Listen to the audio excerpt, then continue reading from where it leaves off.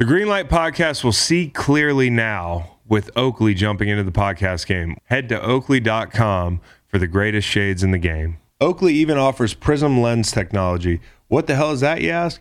It's a proprietary technology to Oakley and available for everyday settings as well. Want to know more? Head on over to Oakley.com and do your own research. And while you're there, get yourself a pair of everyday glasses that'll be sure to change your look for the better. When you wear Oakley, there really is more than meets the eye. Don't trust me, try for yourself. I've worn a lot of sunglass brands in my life, and I can assure you Oakley is not only the best looking, but the best quality out there. Head on over to Oakley.com, Oakley, for more information today. Welcome to the Greenlight Podcast. Cowboy, take me away. There was a lot going on in Studio J today. We had Maxx Crosby swing by. He talked to Chris and Dr. Fax via the interwebs. What an awesome interview. Had a blast. We had some great questions for him. He answered them all and then some. Really cool to hear from such a good player about his process, how he's improved his game, and then getting clean and remaining sober in the early part of his NFL career.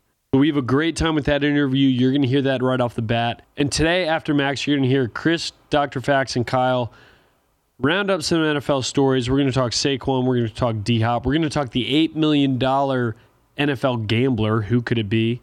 We're going to have a good bit of fun with Kyle.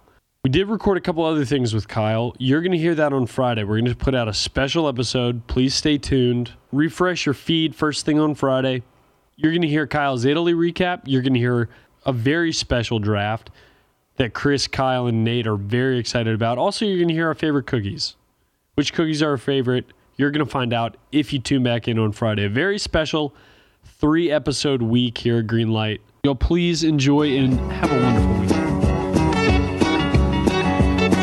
They call me the breeze. I keep blowing and blowing. I ain't got me nobody.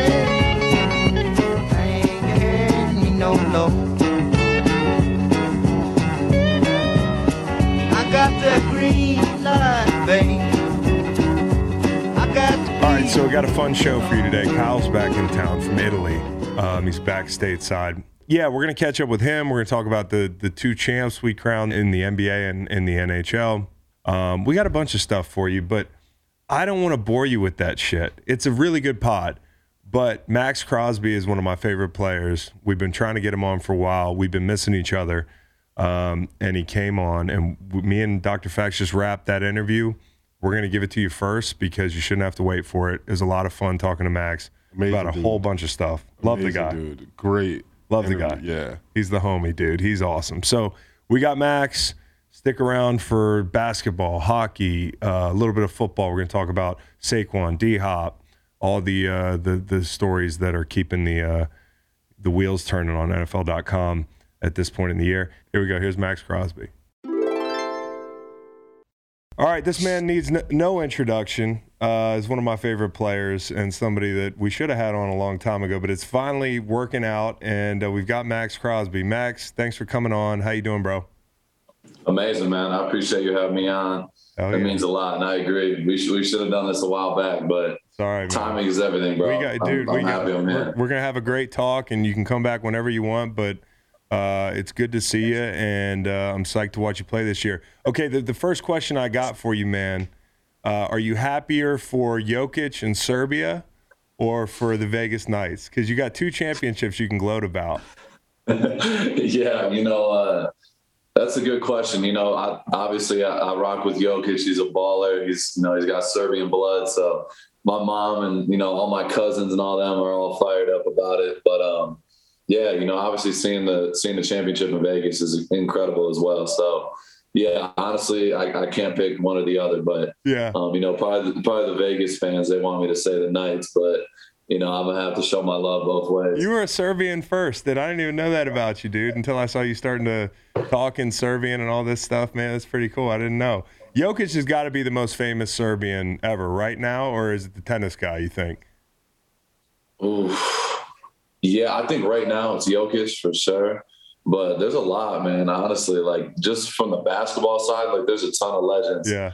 who are Serbian. So yeah, they're holding it down right now for sure. The Serbians are holding it down, Yeah, and then, what's up. dude, you got to go to the fucking parade, man. To get a little glimpse into the future one day. You should go down to that parade because it is the best thing in sports. If you get a chance to win a title, the game's great, but the parade's better. Is there any chance we might see you down there checking out the Vegas parade?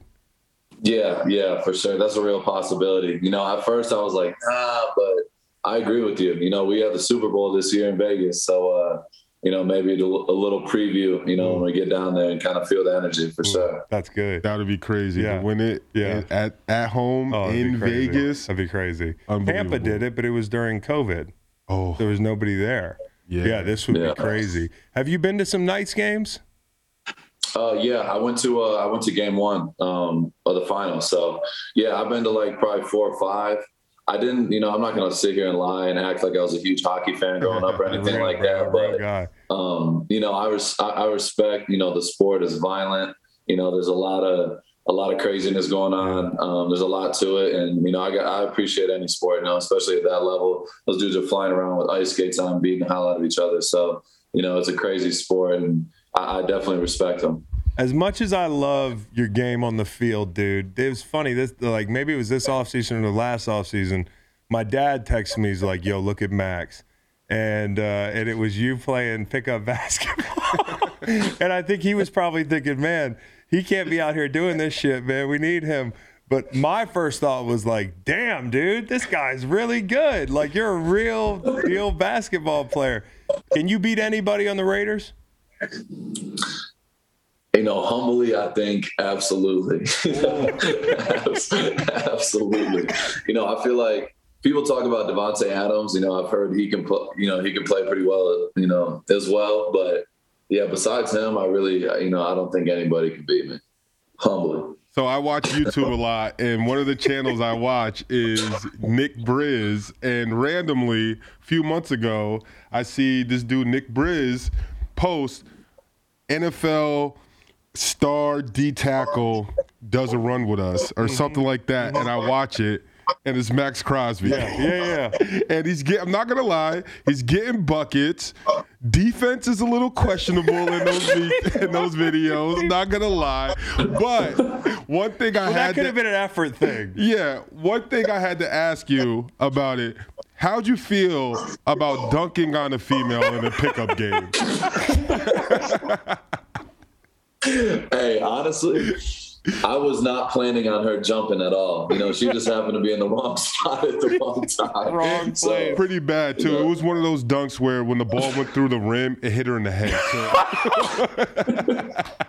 yeah, it was pretty bad. I just jumped and I seen her down there. So, sometimes it just happens. No, like but that. I can't say you definitely have game. You definitely have a lot of game, man. He's good. It's cool to be tall and have a great wingspan. For sure. And be athletic as hell, dude. And at the end of the day, for the YouTube world, he put a good name out there for D linemen, I think. Yeah, dude. Like for playing ball. Him and Miles. Yeah, for sure. You see Miles do some of the dunking he's doing after practice? They got a basketball goal out there after practice. Yeah, no, Miles is a freak. He reached out to me when that video came out. He's like, "Bro, we got to run when you come back to Texas. Hey, that's pay-per-view. Seriously, I don't know why. You remember during the pandemic, it was the Versus that kept us all going. We would stay up late and watch the Versus. I would love to do a pay-per-view of him and Miles one-on-one. And it would be the best thing since Angel Reese versus Caitlin Clark. Honestly, that's the other pay-per-view I want to do. I want to do that one. I want to do Miles, and I want to do Maxx. So we'll see if we can get that going. But, dude, I didn't know this about you, okay? You and I had something in common. Well, we have a couple little things in common. But the road trips you used to drive from Texas all the way up to Michigan to visit a lake in the summer. And me and my pops used to load the truck up, the old red Suburban, and drive from L.A. to Montana to go up to a lake every summer, Flathead Lake. I'm going there next week. What lake is it in Michigan, and what was that time like for you and your family? Yeah, when I was a kid, I grew up on Lake Lapeer. All my buddies, we all lived literally on the same street. We played football, basketball all the time together. And then, going into my 6th grade year, unfortunately we had to move to Texas, and it kind of some things went down. It was a little bit tough, with the family and the economy and everything at the time. So we kind of had to just pick up and go and figure out where we were going to live next. So we ended up moving to Texas with my grandpa and stayed with him for a year. And me and my brother were like devastated. Like those are all of our best friends. We did everything together. So my mom, big credit to her. Like every summer she made a promise to us. Like it obviously wasn't easy at the time. Like, we couldn't just hop on a plane whenever we want. As kids, it wasn't that easy. But my mom was like, listen, I'll drive y'all if you guys want to go, and we'll go every summer and spend a couple of weeks up there, and you guys can be with your friends and, do what we do. So we look forward to it every single time. So it was legendary. The car rides were rough sometimes. I'm not going to lie. 1,200 It was like 20-hour drives, but, my mom is a trooper. And so, yeah, she would always take us. It was a good time. What a great mom. That's awesome. And who had the aux cord on the ride? Because you're a music guy, you rap now. Who had the aux cord and what was being listened to in the family vehicle? It's funny. My mom, I get everything like from my mom, like from my swag to the music. Like she's from the east side of Detroit. She's a, immigrant. She came over on a boat from, from the East Europe. Like my mom she listens from everything from Tupac to Eminem to like, when I was a kid. So I was listening to that when I was young. So she would be running the aux cord a lot of the times. My mom, she's a legend. You'll meet her. Like every time me and my mom are together, everyone's like, oh my God, you guys are the same. Like, that's just how we are. Like me and my mom are literally like twins. So yeah, she's a legend. I forget where we were, but I think the first time I met you were with your mom. Yes. It was one of those banquets at the Super Bowl or something. She was really cool. I had no idea she had great taste in music. So you now, like, you're rapping. I've heard some stuff with you and Waller. I heard maybe you and Jacobs did something, but like, what do you listen to now? Because I'm old, Max. I'm 38, so the stuff I listen to, so who's good in the rap game now? Who's good in the rap game? Honestly, like, I listen to everything, like, from rap to R&B. Like, I just grew up, like, music is like, if you catch me in the locker room, like I have music playing through my phone. If I'm in a hot tub, I got music playing out loud. It's just like, that's like the energy I get from music. It just always gets me in the right mood. So I'm listening to everything. Like it can be from, some old school rap to like, Future or Young Thug, like guys like that. So I listen to everything, but yeah, the music thing, like I still do it to this day. Like, and I, like my friends, like my friend group, all my boys, we have like our bachelor party group chat. All my boys that, that came out with me to, San Diego for my bachelor party. And I'll just send like a freestyle like once a week, and I'll be in the car and I'll just send it through. And my boy DT, he's like, bro, you got to do this every week. So I'm like, all right, bet. So we just do it. Like that's just who I am. Like I love doing, doing that kind of stuff. And I just love music in general. And it's a big part of my life for sure. So I have to ask this, since you do rap and he was your old teammate, what's the chances of you getting on the track with Antonio Brown? 0% chance. Okay. All right. Okay. So that pretty much settles it. So if he sent the money for 16, you're not sending it back? No chance. No chance. All right. He said no chance. All due respect. All due respect. Okay. But no chance. With all due respect. What artists right now, if they did, like, send you a DM and be like, "Hey Max, I heard you rap. Who would you want that to be? I need 8 bars. Who would you want it to be?" Probably Future. Yeah, Future sure. guy.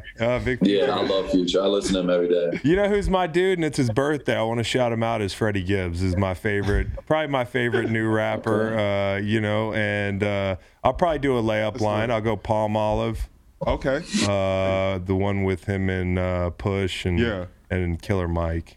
And then I like that song. Yeah. But the funny thing about Future, doesn't he have like ad-libs? Mad Max. He says, like, I feel like he says Mad Max. If he says that in one of his songs, he has to send Max a fucking DM or something. I think he definitely does in a few songs. Okay, so you said you got your style, your music from your mom. He was asking me before. He was like, I want to ask Max who he thinks has the best drip on his team. who's got the best clothing? Who The real question is this: who's the best dressed white guy in the NFL right now? Yeah, The best dressed white guy. I think it's I think it's me and Kelsey. See? I knew he would say Kelsey. Who do you think Chris would pick if you had to go through? He's not going to know who I think has the best drip. Maybe he's a quarterback. He's a white quarterback. Okay, Joe Burrow's looks great, and I think the kids all think Joe Burrow looks great, but Joe Burrow looks fucking phenomenal. Travis looks phenomenal. Jason Kelsey, it's like he was raised in a different fucking house. The guy can't even pack he's got a gym bag on the road. It's like this big. He's wearing khakis and a collared shirt. But my favorite dressing guy in the NFL is Gardner Minshew. Gardner Minshew. I like that. Because I can pull it off. I can't pull it, I can't pull off some of the sauce that fucking Maxx has got going on. He has a different type of swag. No, so that's a good answer, Kelsey. Even though he's on the Chiefs.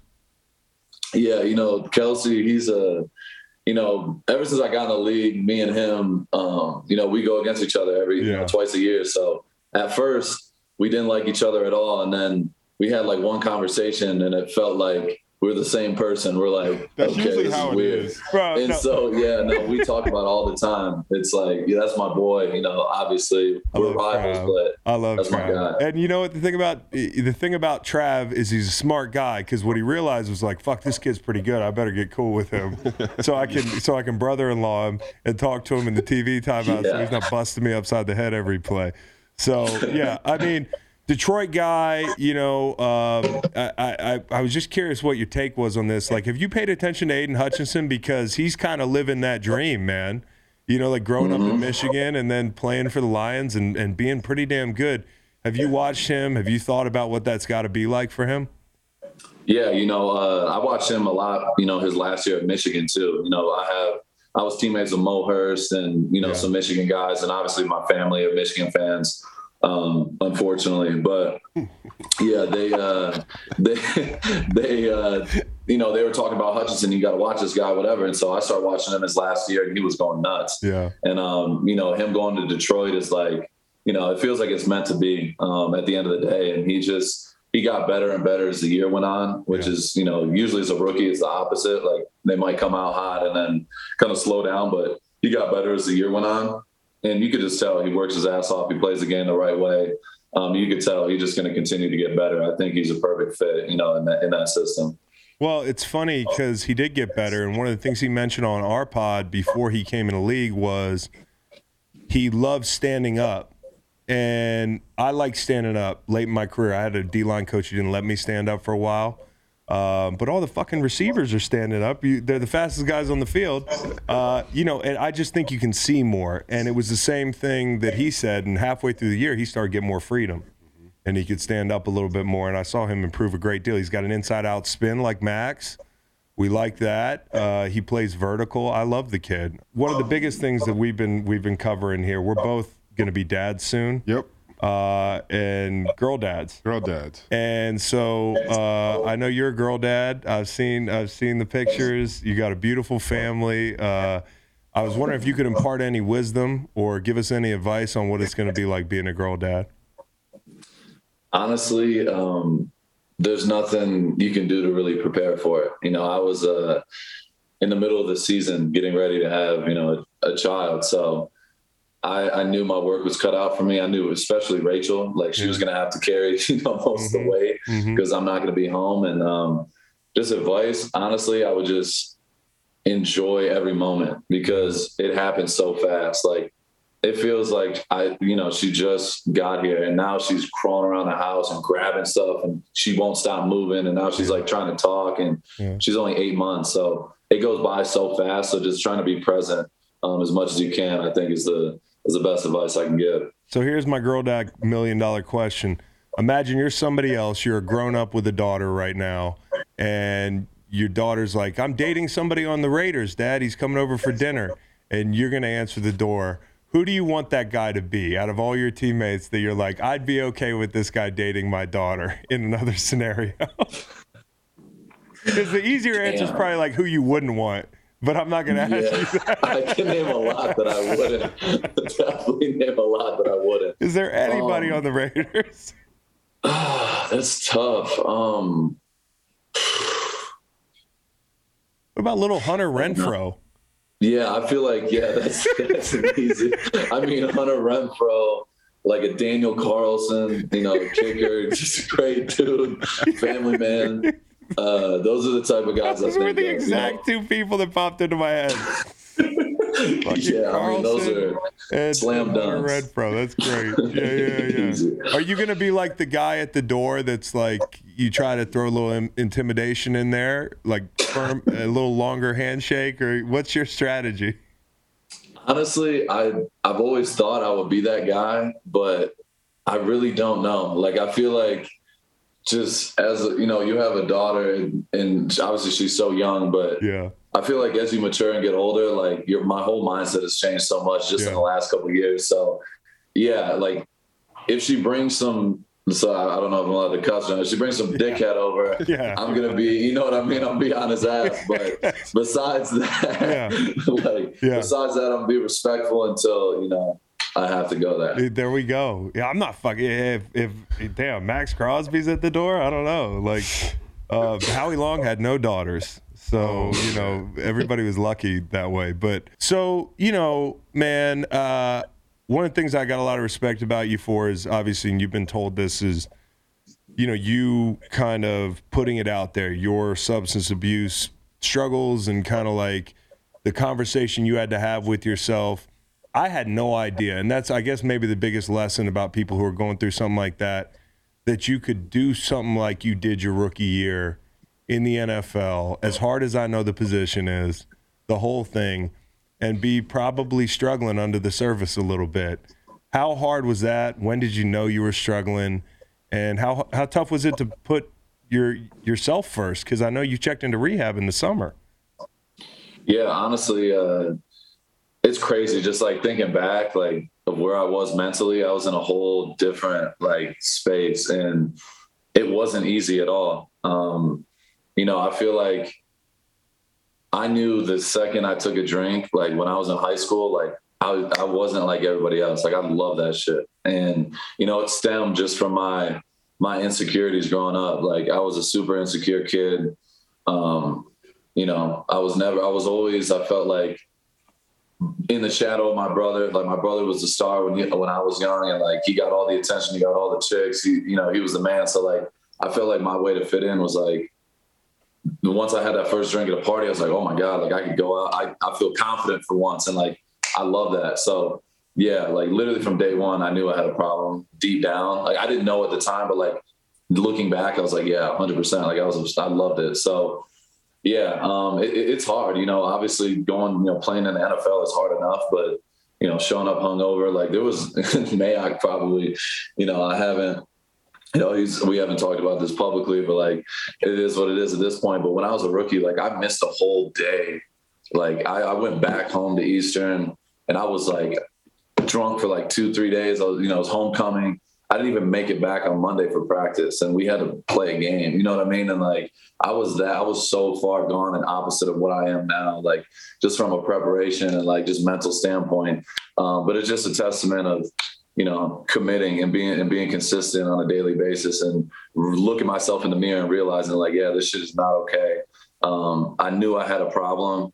And the hardest thing is just admitting you have a problem, especially in our position. Everyone in the world's telling me, Max, you're incredible. You're doing great things. You had an amazing rookie year. And I'm like, all right, cool. But I knew like deep down I was in a really bad place. So that's kind of the hard balance where it's like, all right, do I just keep doing what I'm doing and try to hide this shit as long as I can? Or is it just going to get worse and worse? And, it was getting worse and worse. So that was the best decision I ever made. Like it literally changed my life. And looking back now, it's been over 3 years, and the things I've just, accomplished in these 3 years are shit I never would have imagined. And I know I'm just getting started. So yeah, it gives me even more motivation, but that's literally what comes first every single day. Before I go to bed, I say a prayer, and let everybody, in my head, I talk about how grateful I am and how appreciative I am of just being sober and having another day under my belt. And when I wake up, I do the same thing. So yeah, like on the outside world, I'm I got football, I got all this stuff going on, but like none of that happens unless I'm sober and doing what I'm doing. So yeah, I'm just grateful to be here in this position because I know it can be taken away, and one drink can lead, that just leads down the rabbit hole, and I'm going to be, off and running. So yeah, I got to stay close and stay, attention to detail, just like if it's a sport or a job or anything else. Like that's a whole nother battle that I deal with every day, but it gets easier and easier every day, just being more consistent. And yeah, man, it's literally a miracle. Like the fact that I was balling out and was fucking doing, drinking and doing all that shit. Like it's honestly crazy thinking back, but it all happens for a reason. And I'm grateful, I got to really go through that because now I can help other people. And that's really what it's all about.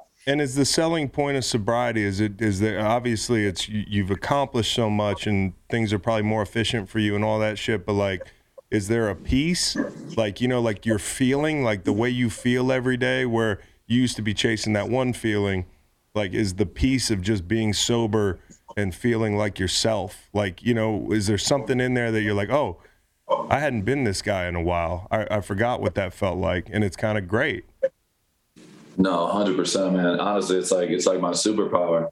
We talk about this all the time. Like it's crazy. Like my whole childhood, I was the, the redheaded kid, chubby kid. I was always insecure and I just grew up that way. And I was never comfortable in my own shoes. And I was always looking for something to fill that, whether it was, when I was a kid, I loved to eat a lot because it made me feel better because I was insecure. And then as I got older, I started drinking, smoking, and doing all this shit. And like, I was constantly chasing something that was, just a negative, part of my life. So yeah, like now, like I'm 25 years old and like, I've been clean for over 3 years and like, I know who I am as a person now. I'm still I'm learning on a daily basis, but like, I'm comfortable in my own shoes. I'm not worried about the past. I'm not worried about the future. I'm literally just worried about today and getting better. And like all those things, like all my goals and all the things I want to achieve, if I just keep doing what I'm doing and staying consistent on a daily basis, I know I'm going to get to those things. And it's honestly, it's crazy because I never thought like in my brain when I was a kid or like even in college, like I never knew I was going to stop drinking. Like in my head, I was like, damn, I'm going to just keep rolling with this until the wheels fall off. Yeah. But now it's like, I'm accomplishing things I never would have imagined just by committing to myself. Like it's honestly out of self-respect. You got to be selfish in a way when it comes to your sobriety. Like that comes first before anything. And I'm taking care of myself now and I see things so much more clear and I could think and make real life decisions and I could be a father and I could, I'm not second guessing when I wake up like, oh shit, what did I do last night? It's like, no, I'm in control of my life. And, it's honestly the coolest thing on the planet, man. Congratulations 1,000 times, dude. And I remember when you signed that big deal, it was like 2 years almost to the day or maybe to the day. That you embarked on this journey of sobriety and a little levity here. I remember we shared a laugh about a year ago because I was congratulating you on Twitter for your deal, and I had seen Will Compton had congratulated you, and he decided to finish the congratulations with an emoji of a glass of liquor. Fucking idiot, dude. He's an idiot. He's an idiot. That's just Will. I had to take him for a walk. That's Will Compton. I had to take him to a walk. I had to take him to the fridge. I'm the only guy that's ever taken Will Compton for a walk. Yes, I was crying laughing, bro. I forgot about that. Yeah, but yeah, that's I did just too Will. until we were prepping for the show, and I was like, "Holy shit, Will!" But your rookie year, I think I had Mayock on a couple weeks ago. I love Mike, and we were talking about you and Cleveland, and I can empathize with Farrell and the pressure of being a high pick. Like for me, for a year and a half, I didn't know what the fuck I was doing, and people were like, "What's up with this guy?" And then you get on a roll, but it never happened for him. And I know for you came on right away. Was there any element to that of being like, hey, a little bit of pressure is off me. Everybody's looking at this guy. I just got to get out here and play hard and make some plays. Like, was there any of that with your rookie year, and how did you support each other? Yeah, Cleese to this day is one of my best friends. Yeah. He came to my wedding. That's my dog, and it's tough, man. Obviously in the league, it's not easy, and everybody, he was a Ted Hendricks Award winner in college, top 5 pick. So when he got drafted and then I got drafted, I'm like, okay, I'm going to have to fight real hard because they drafted a dude in fourth overall. I'm going to really have to get it out the bottom. But, like, that's what I'm used to. Like, So at the same time, I came out of, high school and I had one offer and I started at the bottom and I had to work for that shit. So, like, that was nothing new to me. And, like, deep down, I've always had true confidence in my ability to play football. Yeah. So mentally, like, I was in that space where, like, I'm going to figure it out regardless. But, having Clee going through what he went through, I know it was tough. And being with him every single day, like, he had all the pressure in the world, and especially with Raider fans, like, they're like Philly fans. They do not play. Like, if you have one bad game, they are on your ass until you make another, until the next game starts. Like, I did an autograph signing with him, and it was insane, dude. The people, I'm like, bro, this is insane. It's like another version of Philly. Yeah, it's literally, it's very similar. Like, they're ruthless. And I, as a rookie, especially a guy like him, he's come from Clemson, a program where, the coaches are very, like, positive and they build their guys up. And, like, then you go to this, it's a whole different environment and you got all this pressure and all the eyes on you. Like, I can't even imagine, I wasn't in his shoes. I can't tell you his story, but I know he went through it just on a daily basis. And I was always there for him, trying to give him, just motivation and trying to, like, talk to him in a different place, because I know it was hard for him seeing me have success and all the fans were gravitating and hyping me up. And I can't even imagine, I know that was hard for him. So I was just always trying to be myself to him. I was a friend first before any of that started. Like, we went through the, draft process. We were at the combine together. Like, that was my boy. So I always just try to put things in perspective and keep them, positive, even though it was hard sometimes. And, like, going into my second year, like, it kind of flipped. Like, I had all the expectations, you know what I mean? And so after my rookie year, and then I was, I literally went to training camp out of rehab. Like, I was overweight. I was, just trying to live life sober. And, like, I felt like I had a sophomore slump. I took a step back. How heavy did you get? Bro, when I checked into rehab, I was like 285. Damn. Like, I was big, bro. Yeah. And so, like, I was literally in rehab till, like, April. And then I went to it was basically like a halfway house, like, with sober living all the way up until July. So, like, I was just trying to just stay sober. It didn't matter what that looked like. So, and then you go into an NFL season and the COVID hit and, like, all the fans were on my ass now. Like, I was not playing at the level I wanted to. I knew I wasn't at my best. And, like, that's just like the NFL, man. They build you up to break you down, and that's just what it is. And you got to be able to withstand that storm. So Clee got to kind of see it my second year where I was, struggling and going through it. And, that just made us closer at the end of the day, because we were both there for each other, at our hardest times. You brought up that period, and just to go back to it for a second, another guy who's gone on his way is Darren Waller.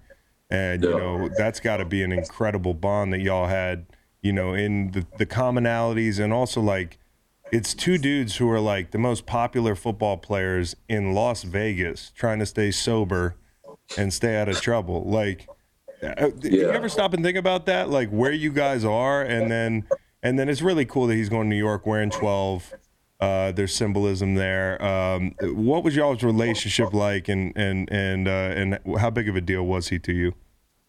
Yeah, it's crazy, man. Like you said, like, that whole, it's like out of a movie, type shit. And I remember my rookie year when I was going through it, like, I could just tell looking at Waller, like, he knew I was going through something. And, he might have, like, I was going through what I was going through, and I seen him, like, and in the back of my head, I knew I eventually was going to have to stop. Like, this is not going to last forever. And it was just getting worse and worse.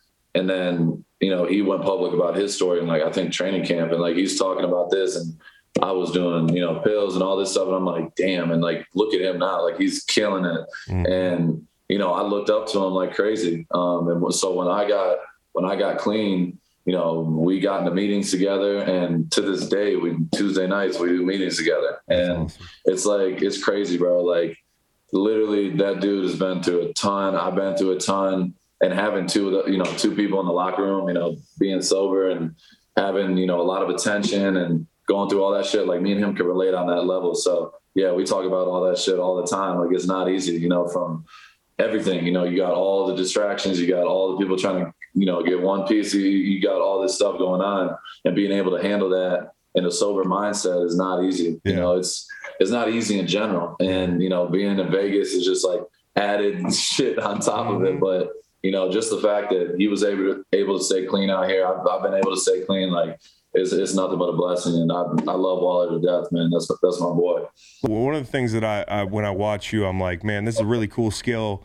I was never a guy, because of the defenses I played in, I didn't play vertical in the run game enough. Sometimes I would play the fuck out of blocks, you know, but Maxx, he's just like shot out of a cannon. He's flying 3-4 yards up the field. I know Rod Marinelli might have had something to do with that at some point. The OG. 100%. Yeah, he's a beast. Yeah.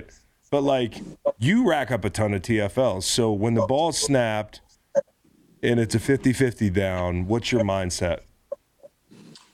Yeah, honestly, you know, it's simple. Like, Marinelli's way of coaching is you stop the run on the way to the pass. Yep. Like, we're getting off the rock regardless. And it's all stimulus response. We're not thinking, predicting. I've heard like, that it's not run game. You know what I mean? I'm not thinking, okay, this is most likely going to be a run. It's like, no, I'm getting off the rock and I'm going to react. And that's just doing the same shit over and over in practice. So once you get into the game, I'm not thinking about, all right, are they doing this in this formation? Are they going to, it's like, no, like, I read my key and I'm going. If he steps down, I'm running 1,000 miles an hour down the line. If it's, you know, there's obviously tendencies and stuff like that. I study the lineman, but most of the film I watch is me. And if it's a 50-50 down, like you said, like, there's no such thing. Like, I'm getting off the ball. 49.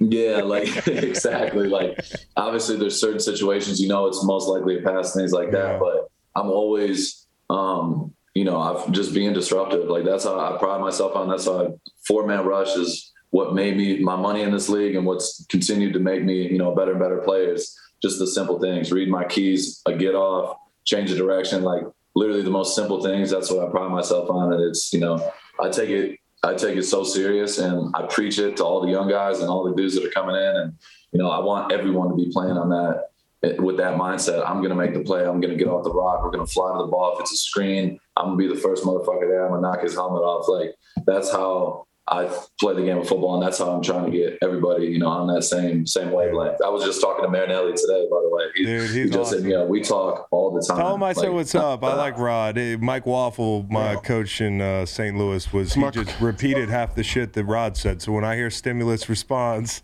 I mean, there's probably more than one thing that he's heard that I've heard. Marinelli coached me that in was Chicago. Your boy in Chicago, too. Yeah, and then before Chicago, Joe Cullen was my coach in down in Jacksonville. Joe's another legend. Joe's off of the Marinelli tree. Like, everything, it was a smooth transition for me going from Jacksonville the wild to Chicago. branch. He's the guy that ended up in the drive-through naked. Joe Cullen. Definitely. So Maxx, did you guys ever play with your tracks? Like, do you like to vary your tracks in the pass rush? What I mean by that is, like, we call them speed tracks, tilt tracks.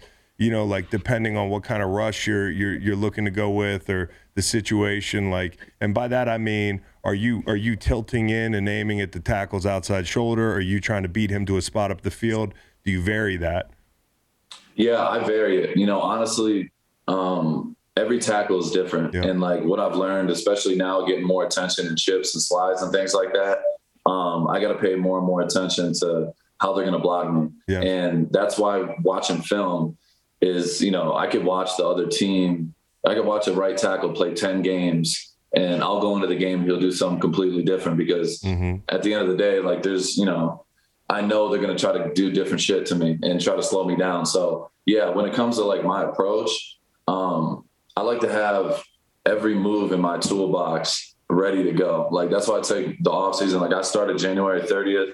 I've been going nonstop, and there's you know, ups and downs, deload weeks, things like that. But like I do it all year round, so I'm able to have the flexibility, the cardio, and all to do all these moves. So I can spin both ways. I have my speed to power. I have all these moves in my toolbox. So no matter what the situation is, I have an answer for it. If a guy wants a jump set, I got an answer for that with a spin, whether it's off 2 steps or 4 steps. Like that's I really try to just maximize my toolbox to the farthest extent. So like, yeah, like we're playing, for example, we're playing Seattle this year and they got this rookie, you know, they're talking, you know, they're hyping him up. Like Rob Ryan came to me early in the week. He's like, this Lucas kid, like he might be the best tackle you faced all year. And I'm like, bet.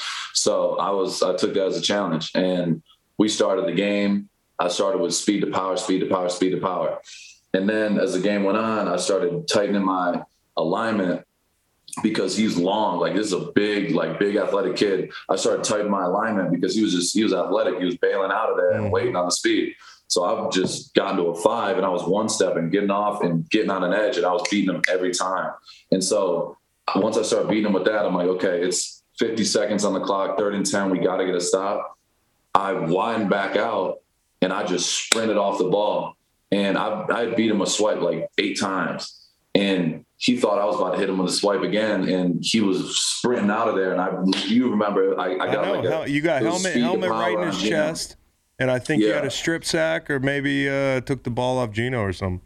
Yeah, and so it was just like it was a speed to power, but it was setting it up during the game, and that's kind of like that's what that's just one example. I always, especially during the game, I feel like the best guys like know how to adjust, and having all those in my toolbox, I work it all week. Like, okay, sometimes I'll align a little bit wider, sometimes I'll be tighter, just depending on what kind of guy they are. And every matchup is different. So I really just try to have all those tools ready when the game comes, and, just go from there. I found it's funny you say that, because like a lot of people are you got to have a plan, and you do have a loose plan, but it has to be very pliable to where you can change your approach in the second quarter. Because, to me, we used to always watch cut-ups, like you guys are watching guys around the league, and I hate sack tapes. Okay, because first off, the best rushers aren't sacks. So, I'm watching these guys. I'm like, all right, well, this guy just turned it 10 yards, and he got fucking lucky. The quarterback drifted. But also, not everybody can do everybody's shit. And sometimes you'll be watching a guy, and you'll be like, well, this guy's anchor is suspect. Then you get out there, and you stick a long arm in his chest, and you're like, damn, this guy's like a brick wall. So you got to have like, your off-speed pitches. You got to be able to go to them. You got to be able to go to them within a play. So I think it makes a lot of sense. And I guess with all your tools, is there one that feels the best when you hit it clean? Honestly, like, I start the game, I'm thinking, okay, I'm speed to power. I'm going to hit him in his face 3 times in a row just to let him know, like, yeah, I'm going to be here all day. And I have. And that immediately a tackle is going to be like, all right, I got to anchor in this motherfucker. Yep. So for me, my stab to swipe, when I learned it in college, we called it the voodoo rods. It's a fake rod to swipe. But it's just a stab swipe. And like, that's when I hit that clean, like, I feel like that move is like unstoppable. When I'm getting off the ball, stabbing, swiping. Yeah, I love that move because I'm coming clean, and I've gotten a ton of sacks off that. The feeling of your right wrist just knocking down some big guy's arm is just like, oh, home free, dude. And then you've got the ability to turn that edge at the top, which is rare ability. What's it like going to Von Miller's camp? And, like, how much freedom of information is there? And are you worried at all about, like, you tell somebody in the AFC West what you like to do, and then they go back and tell, Orlando Brown or something? Or do you protect it at all, or is it just, like, free-flowing ideas? Yeah, honestly, well, first off, your first question, like the camp in general is incredible. I've been going, it's my 4th year now. Yeah. And me and Vaughn have gotten super close over the years. So he's a great friend of mine, and that dude is he's a football mind. Like, he sits there and can talk football all day, all day, all day. So it's incredible. And, when it comes to that, like, this is another Marinelli one. It's all about us. Like, that's just my approach. Like, shit, you think you can know what I'm doing, but like, it's all about me. If I do my rushes the right way, I don't give a damn what you're going to bring. Like, my mindset is I'm going to beat you regardless. So yeah, like, I'm not sitting there hiding, secrets from certain guys. Like, when we're at the camp, like, everybody's just free game. Everyone's talking. We're walking on the field for an hour and a half, 2 hours, and literally just walking through stuff and talking over, what they see, what their approach is from a 2-point, from a 3-point, what guys like, what moves, in critical moments they like to pull out. And then we go in the film room and watch film for 3 hours. And like, I'll go up there, then Micah Parsons went up there, then Cam Jordan goes up there, like all the best rushers in the league, just literally talking football. And it's incredible. I got pages and pages of notes from this weekend. And I look forward to it every time. It's a hell of a time. But yeah, Vaughn is one of those dudes who's so like, he's just a football like junkie. Like, he truly loves it. And just looking at his career, like, that's a dude who I aspire to be like. He's won multiple Super Bowls. He's 100+ sack guy. He's consistently in the Pro Bowl. Like, that's the dude I look up to. And, you know, I just want to pick all the best guys, you know, brains. Like, at the end of the day, Aaron Donald, Micah, you know, all those guys. Like, when I first got in the league, I hit up all those guys. And, like, now that's the only people I talk to. I talk to TJ, I talk to Nick Bosa, and, like, me and Nick talk all the time. Yeah. But yeah, like, another example, Vaughn called me. It was our bye week, and we just played the Chiefs, and I got 2 sacks versus Wiley. And he called me, and he's like, yo, I just watched your game. We got the Chiefs this week. Like, what were you seeing? What were you doing? Blah, blah, blah, blah, blah. He goes out there, and this is my bye week, so I finally get to just sit there, watch Sunday, you know, watch Red Zone, and I'm watching the Bills versus Chiefs. Vaughn goes out there, and you can pull up the clips. Like, we did the same exact spin move. The lineman fell the same exact way. Like, and I'm going nuts in my house. I'm like, I'm screaming. And then he gets another one, and he ended up getting 2 sacks. And literally, I'm sitting there on the Norman Tex in my room, and he calls me on the plane. He's like, bro, I was fucking thinking about you when I was going. Like, it was crazy. And we were just hyped. And so, like, that's what it's really all about, is just giving back to the game. And, you know, I try to associate myself with the best in the game and learn whatever I can. Dude, listen, how cool is that? A couple years ago, you're a guy at Eastern Michigan. Now you got Von Miller hitting you up. Like, I was inspired by Maxx Crosby's rush plan. All right, I got to let you go in a second, but I'm going to ask you about 2 teammates. First one, Chandler Jones, one of my favorite rushers. One of the guys that you're like, don't try this at home. Like, I'm watching his shit, and I'm like, I'm not going to be able to do that thing. You know, like I can't do that thing, bro. Like, but I know you love Chan, and I'm wondering how excited you were when you first found out he was going to come play with you. Oh, I was going crazy. You know, when we first signed him, I was sitting in the room with Rob Ryan, and we're watching film and talking ball. And I was going to him last offseason. I'm like, yo, can you make me a cut up of this guy and this guy? And, like, I'm literally in the office. I go, I want Cam Jordan and Chandler Jones. And he's like, all right, bet. So we're just shooting the shit. 10 minutes later, Josh McDaniels walks in the room. He's like, we just signed Chandler Jones. And I'm like, I swear to God, bro, it's crazy. I'm looking at Rob. I'm like, no fucking way. Rob's like, he just fucking asked me. And he's going nuts. And it was crazy. So I got him on the phone immediately. And me and Chan's another guy. Like, me and Chan for years have been in contact, and we talk like all the time. So when he got signed, I was like, fuck yes, I'm excited. And he's like my best friend. Like, me and Chan are like, we do everything together during the day. We're at meetings, we sit next to each other, and like, if you know Chan, like, Chan's like a big child. Like, he's the funniest human I've ever met, bro. Yeah. He's hilarious. And he's just such a good player, man. He's got so much. And like you said, he's one of those rushers. I can't go do what Chan does. Like, I can't go do what Vaughn does. Like, Chan he will long arm you and grab your feet or your neck and throw dudes off their feet. Like, he does shit that's not even human. Like, it doesn't even make sense. I can't coach that, bro. It's crazy, bro. And you got one more freak of nature joining you guys in Tyree Wilson. And I got to be honest, he was maybe my favorite guy in the draft out of all the rushers. His length and, you know, some of the twitchiness that he showed. His scheme he was in was a little bit more like reading, and he'd be playing down in a 4, covered up, and that sort of thing. I think he's going to be really fun. What have you seen so far from Tyree? Yeah, no, I totally agree. Like, just purely off of physical gifts, like, the dude's a freak show. He's 6'6", 275. He makes me look small. So he's just like he's a monster. And like you said, like, in college, he was in that scheme where he was playing kind of all different positions, and he was square a lot of the times. He wasn't getting off the ball like crazy. I feel like coming into our system, you know, we're mainly a 4-man front now. And I'm just excited to get on the field with him. Like, he's been, you know, getting back. He's trying to get to 100%. He's almost there. But I want to get on the field with him and just get off with him, and just because he could be so dangerous and so disruptive.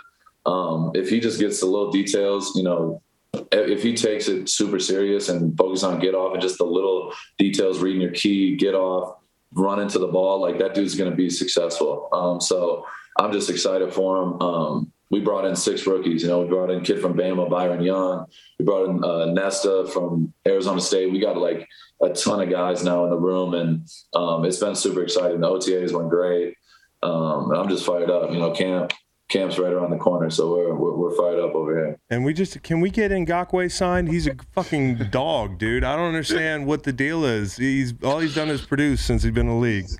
Yeah, it's crazy, bro. Yeah, so it's crazy. Where do you want to see him? You got any, I'd love to see him in this uniform, that uniform?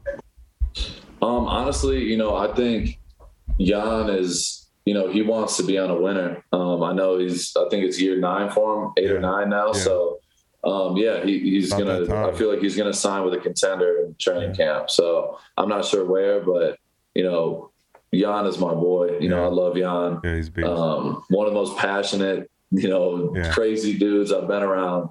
But I love him. It's my dog. This year in Indy when we played, I got to see him after the game, and me and him, it was like me and Chandler. Obviously completely polar opposite person. Yeah. But just another dude you get to share the field with. You'll have that relationship forever. So wherever he goes, bro, he's gonna do well. Being a D lineman fucking rocks. You get some roll dogs and stick with them, man. Great fraternity. Yeah, Max, man, thanks for the time, dude. We wish you the best of luck this year. Try to get a little downtime, bro. And we'll be watching you. Come back soon. Good luck. Yes, sir. I appreciate you guys, man. Yeah, good talking. You, dude. Yeah. Cash App, the easy way to send, spend, save, and invest with friends. Cash App helps you connect effortlessly with your finances and with your people, and that's money. I love going on a float with my buddies, and we all share our cash tags and split the bill. That is what friends are for. Cash App provides us with an easy way to send and spend money, save and invest in stock and Bitcoin. Cash App, however, does not provide a dry pair of pants. You want to remember that when you get off the river. Try the #1 finance app in the App Store. Whether sending, spending, saving, investing, splitting, tipping, donating, or gifting, that's money, and that's Cash App. Download Cash App from the App Store or Google Play Store today to create your own cash tag. Good news, the Thursday show we do with AMP will continue, 4:30 every Thursday. The Green Light Team, Cowboy Reed, Fax, Kingston. I'll pop through there sometimes. On AMP, you can interact with us really easily. There's a call-in button. We invite call-ins all the time. You can talk directly to us, ask us questions, ask us our favorite music. We might even play some. There's also a live chat during the show. If you have a question about a topic we're talking about, fire it off in the chat. We'll answer. We're gonna be doing what we've been doing all fall, every Thursday at 4:30 on AMP. Check us out. I'm so excited to announce our new sponsor, Oakley. Express your style and build a look that's made for you. You all know I spend a good bit of time on the river and in the woods, and I need something that protects the eyeballs but gives me a clean, fresh look. Oakleys are changing the game, and it's time to discover a whole new world of possibilities. Do you run, golf, train?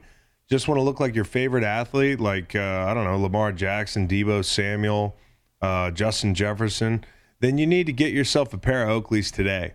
Suited for everyday eyewear with frames and lenses allowing for an extension of self, there's more than meets the eye. Here on the show, we're all about looking good and playing good, and that's why Oakley is the perfect partner for us. We don't leave our house in the morning without our Oakleys. And since it's officially almost summer, you need to upgrade your sunglasses game now. Check out Oakley.com to get yourself a pair today. I rock the Sutro TIs because they have a solid style that fits my work play way of life. They look great when I'm in the field at softball and I'm on the river enjoying a float, but they also come in clutch whenever I need to look professional. Oakley even offers prism lens technology. What the hell is that, you ask? It's a proprietary technology to Oakley and available for everyday settings as well. Want to know more? Head on over to Oakley.com and do your own research. And while you're there, get yourself a pair of everyday glasses that'll be sure to change your look for the better. When you wear Oakley, there really is more than meets the eye. Don't trust me, try for yourself. I've worn a lot of sunglass brands in my life, and I can assure you Oakley is not only the best looking, but the best quality out there. Head on over to Oakley.com, Oakley, for more information today. We've got 2 champions that got crowned this week, which of course means we're at that point where we're off the ledge and we're into the great abyss where we're going to watch baseball. I got my baseball futures. I had Matt calculate, am I fucked on all of them? I put 5 baseball futures in. before the season, thinking it'd be a lot of fun to like track a baseball team because I love NFL Haven't looked win once. totals, and we put these baseball win totals in. I feel like betting baseball win totals is good because by the time I lose my money, I'll blame it on the old me. Like it takes so long. That's a good point. You know what I mean? Like I could be dead by the time these. Got an out. Like my bookie's got to talk to my wife. Like my baby Gronk fade. No, I think your bets are in some trouble. So Yeah. you made 5 bets. Yeah, they are. You bet the Cardinals over 88.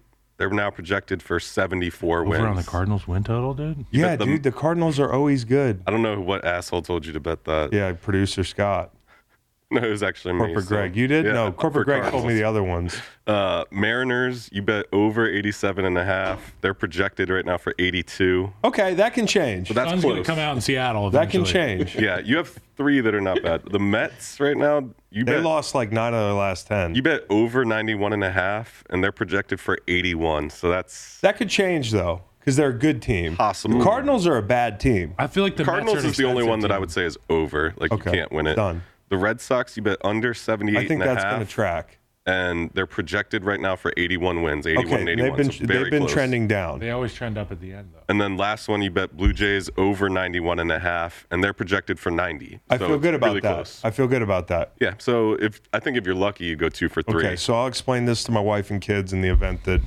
in the next 5 years I pass away before these bets finish. Because the baseball season's too long. It's just too long. I don't know, bro. But Futures, we were futures talking about bets the are fun. champs. Huh? We were talking about the champs, right? What champs? The Nuggets. The Nuggies. I wanted to. Yeah, let's talk about the Nuggets. Nikola Jokic. Luke's favorite team. Jokic. And Jokic. Jokic. I just want to say this from the outset. I think basketball is in a great place. And I think when you look at this postseason, okay, the playoffs were, nobody can argue with this. They were Play-in fucking game. awesome. The play-in playing game was great. Yeah, that The changed. Heat were in the playing game. I know, it They changed lost the their first dynamic. one, didn't they? Yep. They lost their first one. So, you can't say the playing game doesn't matter. You can't Yep. say there's no good teams that'll come out of the playing game. The playing game is interesting. I think when you look at the health of the game, the finals ratings are down a little bit. Okay, last year you had Steph Curry, Tatum. You had, 2 pretty big markets. Right. But this was a really good final. Even And though the overall averages for the playoffs this season are up year on year. Like if you take every game that was watched. NBA's in good shape. And I thought, the series went 5, but after 2 games, I don't think you knew how long this series would go. And I think it's better when you have an 8 seed like David and Goliath, because then at least you're rooting for something, unlikely. And if it goes 5, it goes 5. But I think the NBA is in a really good place. You've had the last couple of years, and this is a big one, 2 foreign MVPs, 2 out of the last 3 years. And Wembanyama's coming in the league now.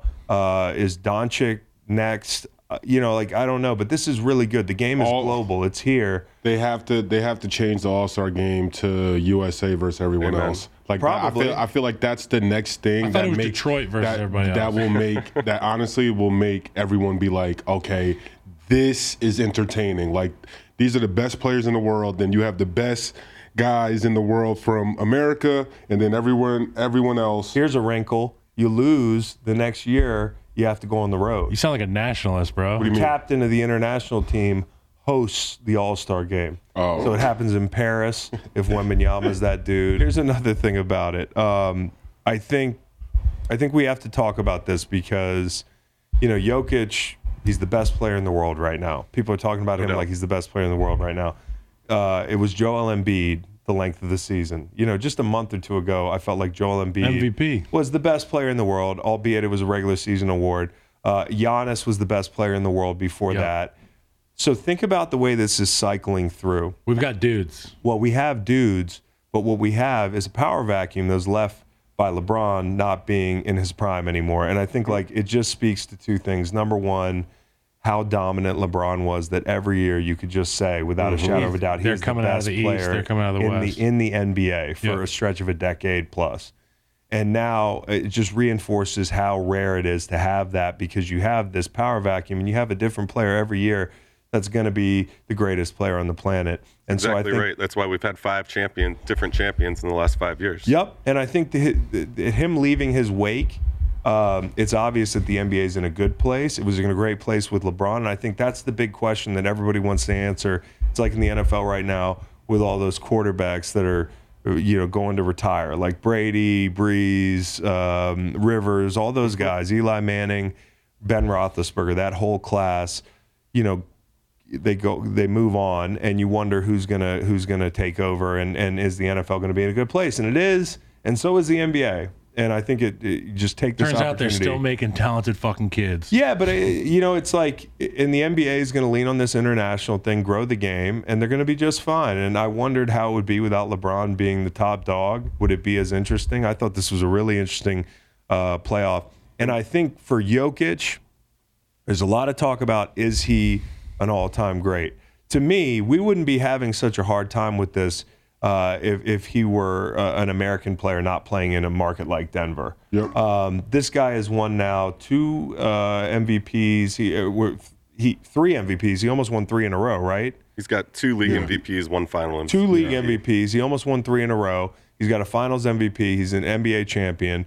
This puts him in rare company. Yeah. But what people don't notice, what people fail to really put out there, is that on top of his stats, he's a guy that he makes everybody better around him, which a lot of times for MVPs, it can be a solo act where a guy's just really good by himself. He can take over a game, he can score points, he can get rebounds and stuff. But this dude, he literally averages a triple-double. And averaging a triple-double and not being a dominant scorer alone means you're making everybody better. You're making one of the best passers in the game. And it makes it His easier my for player Aaron Gordon. Exactly. Aaron Gordon's an incredibly talented player, and he's asked to essentially sit on the baseline and play the dunker role and guard the other team's best player. It's a lot easier to do that when you know the ball is going to find you. Yep. And that's another thing that makes that's why people cut. And that's another thing that makes Jokic so great, in my opinion. In the era of super teams, in the era of great teams that are stacked with 2-3 blue chip players, Denver is not a super team. Denver's, our champion from before this whole thing kind of started trending that way. I mean, Murray's great. Okay, he's a great player. It's a great story. He was hurt. They stuck with him. He came back. He was lights out. But you've got KCP, meaningful minutes. Aaron Gordon, meaningful minutes. Bruce Brown. Michael Porter Jr. The white boy from Kansas, Christian Brown. We've got guys like Ish Smith. You've got guys like DeAndre Jordan. You've got guys like Jeff Green. It's a likable team. And DeAndre Jordan had to play because of foul trouble in Game 5. What I mean is, not only are they not a super team, they're also really likable. And when you watch Jokic after the game, my mouth was wide open watching him. I had to look at my wife like, are you seeing this? He's not even smiling. It looks like he just won a fucking pickup game. Did you see when they announced the parade? Exactly. That's the best part. I'm like, no, Nicole, that's the best part. Yo, he's like, no, I can't leave. He's probably has his flight ready for as soon as that parade ends. If not, he had it ready for the next day. No, I don't think he realized they did a parade. He's got a horse race in Sombor, Serbia that he needs to go to. He owns a massive fleet of carriage horses. He's obsessed with horse racing. He just likes the ponies. That is lit. You should see a picture. Have you seen a picture? Pie oh my. Have you seen a picture of him riding it? No. Oh my God. That poor horse. It's in a carriage? Or? Yeah. Oh, okay. But not like a big fucking carriage. Like a little... Oh, that's pretty interesting. Oh, they race those. Like Leigh Johnson of Serbia. Well, here's the thing. And also our guy Strahingic got major airtime the night that I drafted him one overall in the fan draft, the famous fan draft. This guy was picking up his little brother like he was a dick. Kyle, it kind of reminds me, if I was actually bigger than you, of our setup. This guy? Yeah, his brother. I mean, he picked him up. The only guy that can soften Jokic up is his big brother, and he just, these guys were having a blast out there. Now Jokic was pretty deadpan, and I would say this: the guy just really wants to get back to Serbia. He's got to be one of the top 3 Serbians of all time. Nikola Tesla, Djokovic. God, if I knew we were Serbians today. Yeah, well, there's not really a lot after. There's a Serbian ledge. 2 is going to be Djokovic, the tennis player, and now Jokic. But Jokic might be more famous than any of them. You got Jokic 1? Yeah, that's the most popular sport in that country. So he's probably the most popular Serbian of all time because the Did you see most the streets global. of Serbia at 5 a.m. Did when you the see night they won the big fucking building in Serbia that was like they had the big screen with like this. That was awesome. It looked like NBA Jam. It looked like old graphics. They had Jokic, balancing the globe on his finger, on his index finger. I also love seeing Aaron Gordon walk through the streets of Denver, just celebrating with the mobs of people, smoking a cigar. Is awesome. Let me say this about Aaron Gordon, and I love the guy. I love like his career arc, the whole thing. Serbian. He has jock itch now because he didn't take off his game shorts for like 5 hours by my count. I was seeing videos of Aaron Gordon in the streets till like 1 a.m., 2 a.m. after That really that game. throws a wrench in our culture debate. Well, here's the thing about Aaron Gordon. He's got a parade to go to. You might get some Gold Bond medicated powder, my man. One of those dry showers. He was out there. He didn't even change his shorts. So big ups to Aaron Gordon. Big ups to the Nuggets. I think they're a really likable team. I think this is maybe the most likable NBA championship team in a while. Totally agree. They're not a super team. They play together. This is a better small version market. of when Giannis won, and he was like, some people they buy their teams. He's like, we build our shit. That's like the Nuggets. But honestly, this is like what Milwaukee just couldn't be, in my opinion. Like it was harder for me to like Milwaukee than it was for me to like Michelin the Nuggets star Milwaukee. for some reason. There's no unlikable player on their team. Yeah. Like everybody is cool. Small markets, international players, probably a good thing for the NBA. It's a good thing. You get all the markets involved. Yeah. You get the whole world involved. And everybody was a full lot of of shit fun. saying he was a stat padder, like not the best player in the league. Just nobody had been watching Denver. The funniest shit was Lisa Salters. Like when she first interviewed him, he went full Forrest Gump. He was like, "I think I'll go home now." He just had enough of all this. And Jimmy Butler on the other end of things, totally dejected. I feel for Jimmy Butler, and I'm not trying to walk back all this Jimmy Butler hysteria that we've been willingly involved in. But like a few years ago, my take on Jimmy Butler was great player, but not on the level of like the 3-4 best players in the league. And it was really easy to become the prisoner of the moment. With the Nuggets winning, don't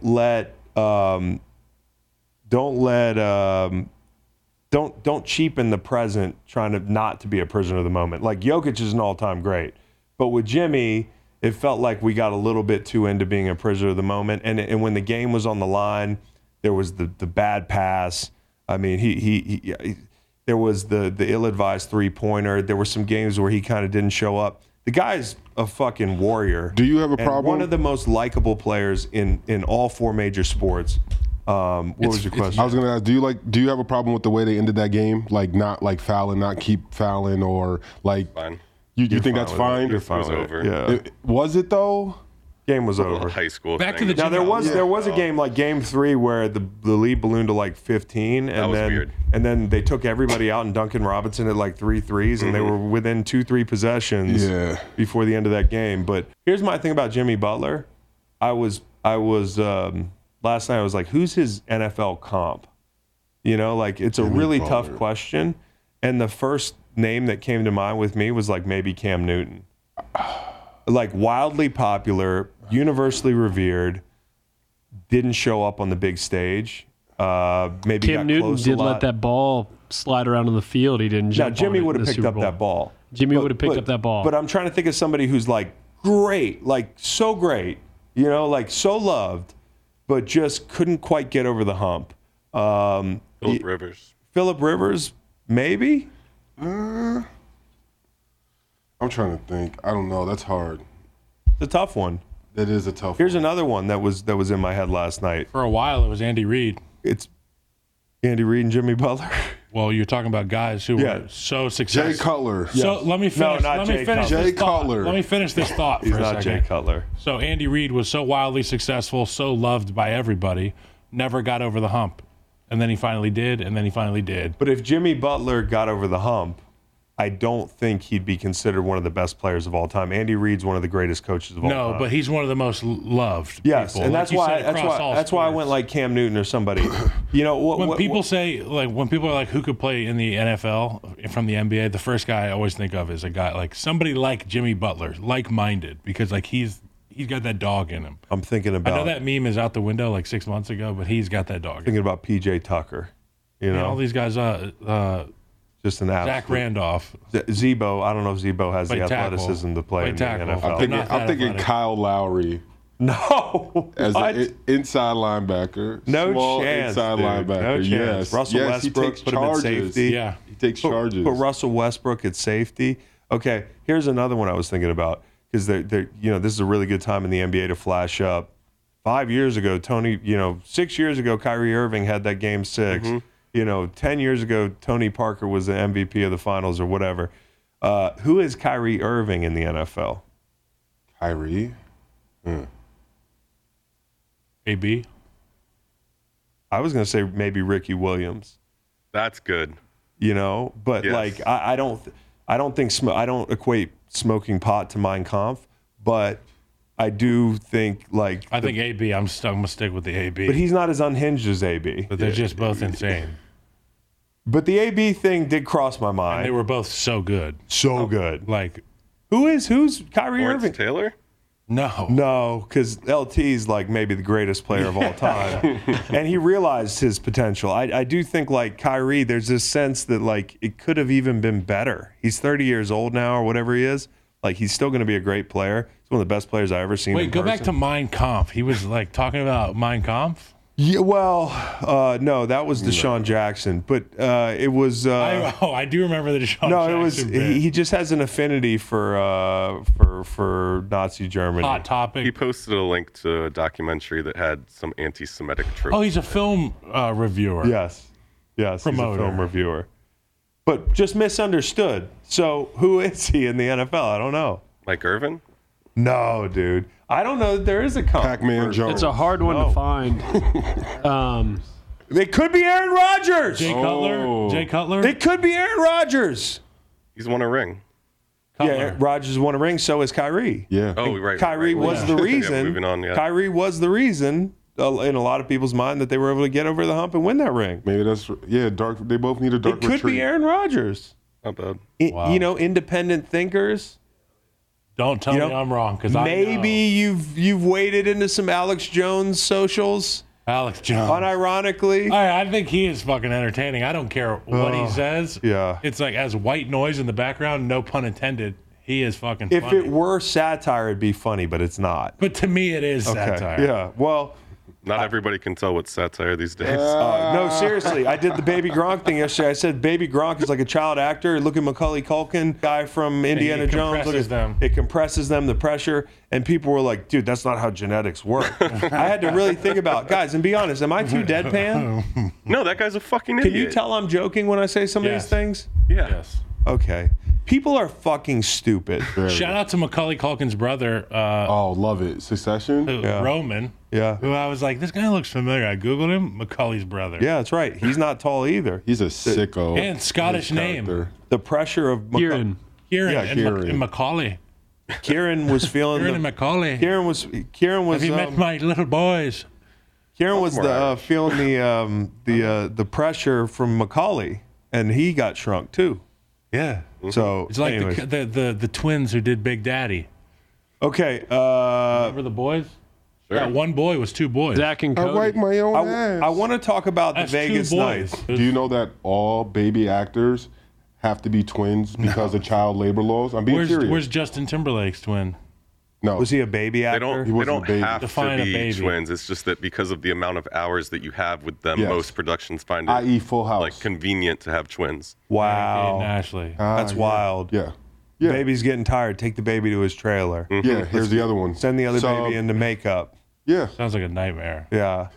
Baby was sexually harassing somebody on set. He was just sucking titties. There was a woman. There was a woman at our villa. There, Chris. To go back to the Italy trip for a second. There was You think Bill Murray's bad on set?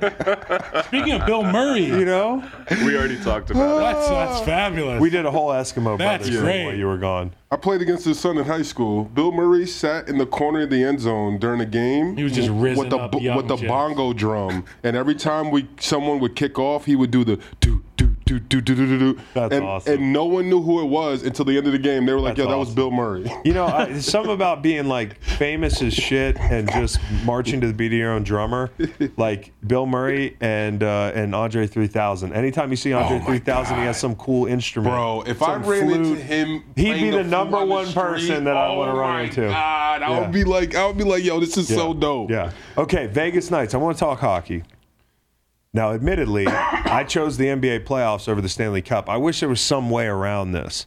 Every year, I'm like, man, I'd love to be. It takes everything to follow one of those playoffs. If the Blues aren't in it, I'm not watching so much. Hockey's an intimidating fandom too. It is, and like you said, they gatekeep it. Yeah, a bit. You know. Yeah. But Greg Wisniewski, who works for ESPN, posted an article at 11:08. It was like a 30-minute read, which means, Greg, you knew the way this series was going. You probably had this written up after game 2.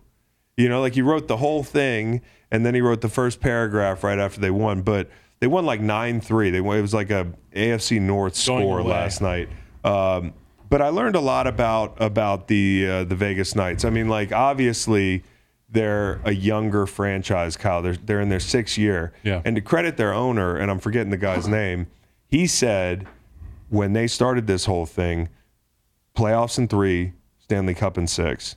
And obviously, when it started the first year, they made it to the Stanley Cup final. Yes. Okay, and they were 250-1 dogs. They had a bunch to of win old the heads title. on the team. They were like the Indians from Major League. Yes. Well, you know, the way it works with the expansion draft, and this is why like Columbus or Nashville, who are recently expansion teams, could probably they're probably hating, like big hating on Vegas, because they had to really go uphill after the expansion draft.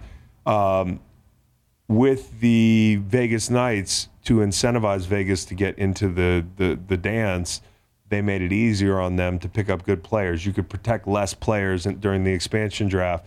So, like, they had an easier road to toe. But still, it's amazing to me that in 6 years, they've realized their dream. And if you look at the teams that have also done this quickly, 5 of them were during Prohibition. There was only one other team that ever won this quickly upon entering the league, and that's the Edmonton Oilers. They happen to have Wayne Gretzky. It's your Wayne Gretzky team. Wow. And also the Oilers were part of like an older hockey federation or something, but like Right, the AHL. yeah, so Rough group there. You know, it's hard to believe what they've done, and when you read about the steps that they've taken, they've been really cutthroat. They cut or traded some of their charter guys that were like fan favorites in Vegas. They got rid of a They whacked goaltender. them. They took them out to the Marc-Andre Fleury. desert. Yeah. They get a Fleury that was controversial. They got rid of their coach a couple years ago. So dug him a this hole. owner deserves a lot of credit. Foley, is that Yeah, his- that's right. Bill Foley? And like a the Vegas GM name. deserves a lot of credit. The expansion draft was so weird. These other teams were all paranoid that the Knights would take somebody off of their team, so they ended up making trades with them, like we'll trade you a draft pick or we'll trade you this guy And to we won't not take take this it. guy. And then all the trades ended up working out beautifully for the Yes. Knights. They gained all this capital. And the previous expansion draft, it was 2 teams alternating picks. Yes. This one, it was just the Knights.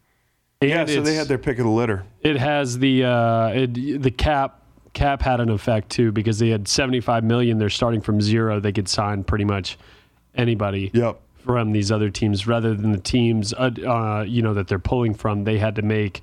They had to save some guys because of their contracts. Yep. You know, we can't protect him even though he's the best player on our team because he has such a big contract. It's a fucked up situation, man, but they've made the most of it. And, you know, now I think the interesting part is we got all this gambling talk in the NFL. There's guys getting busted gambling.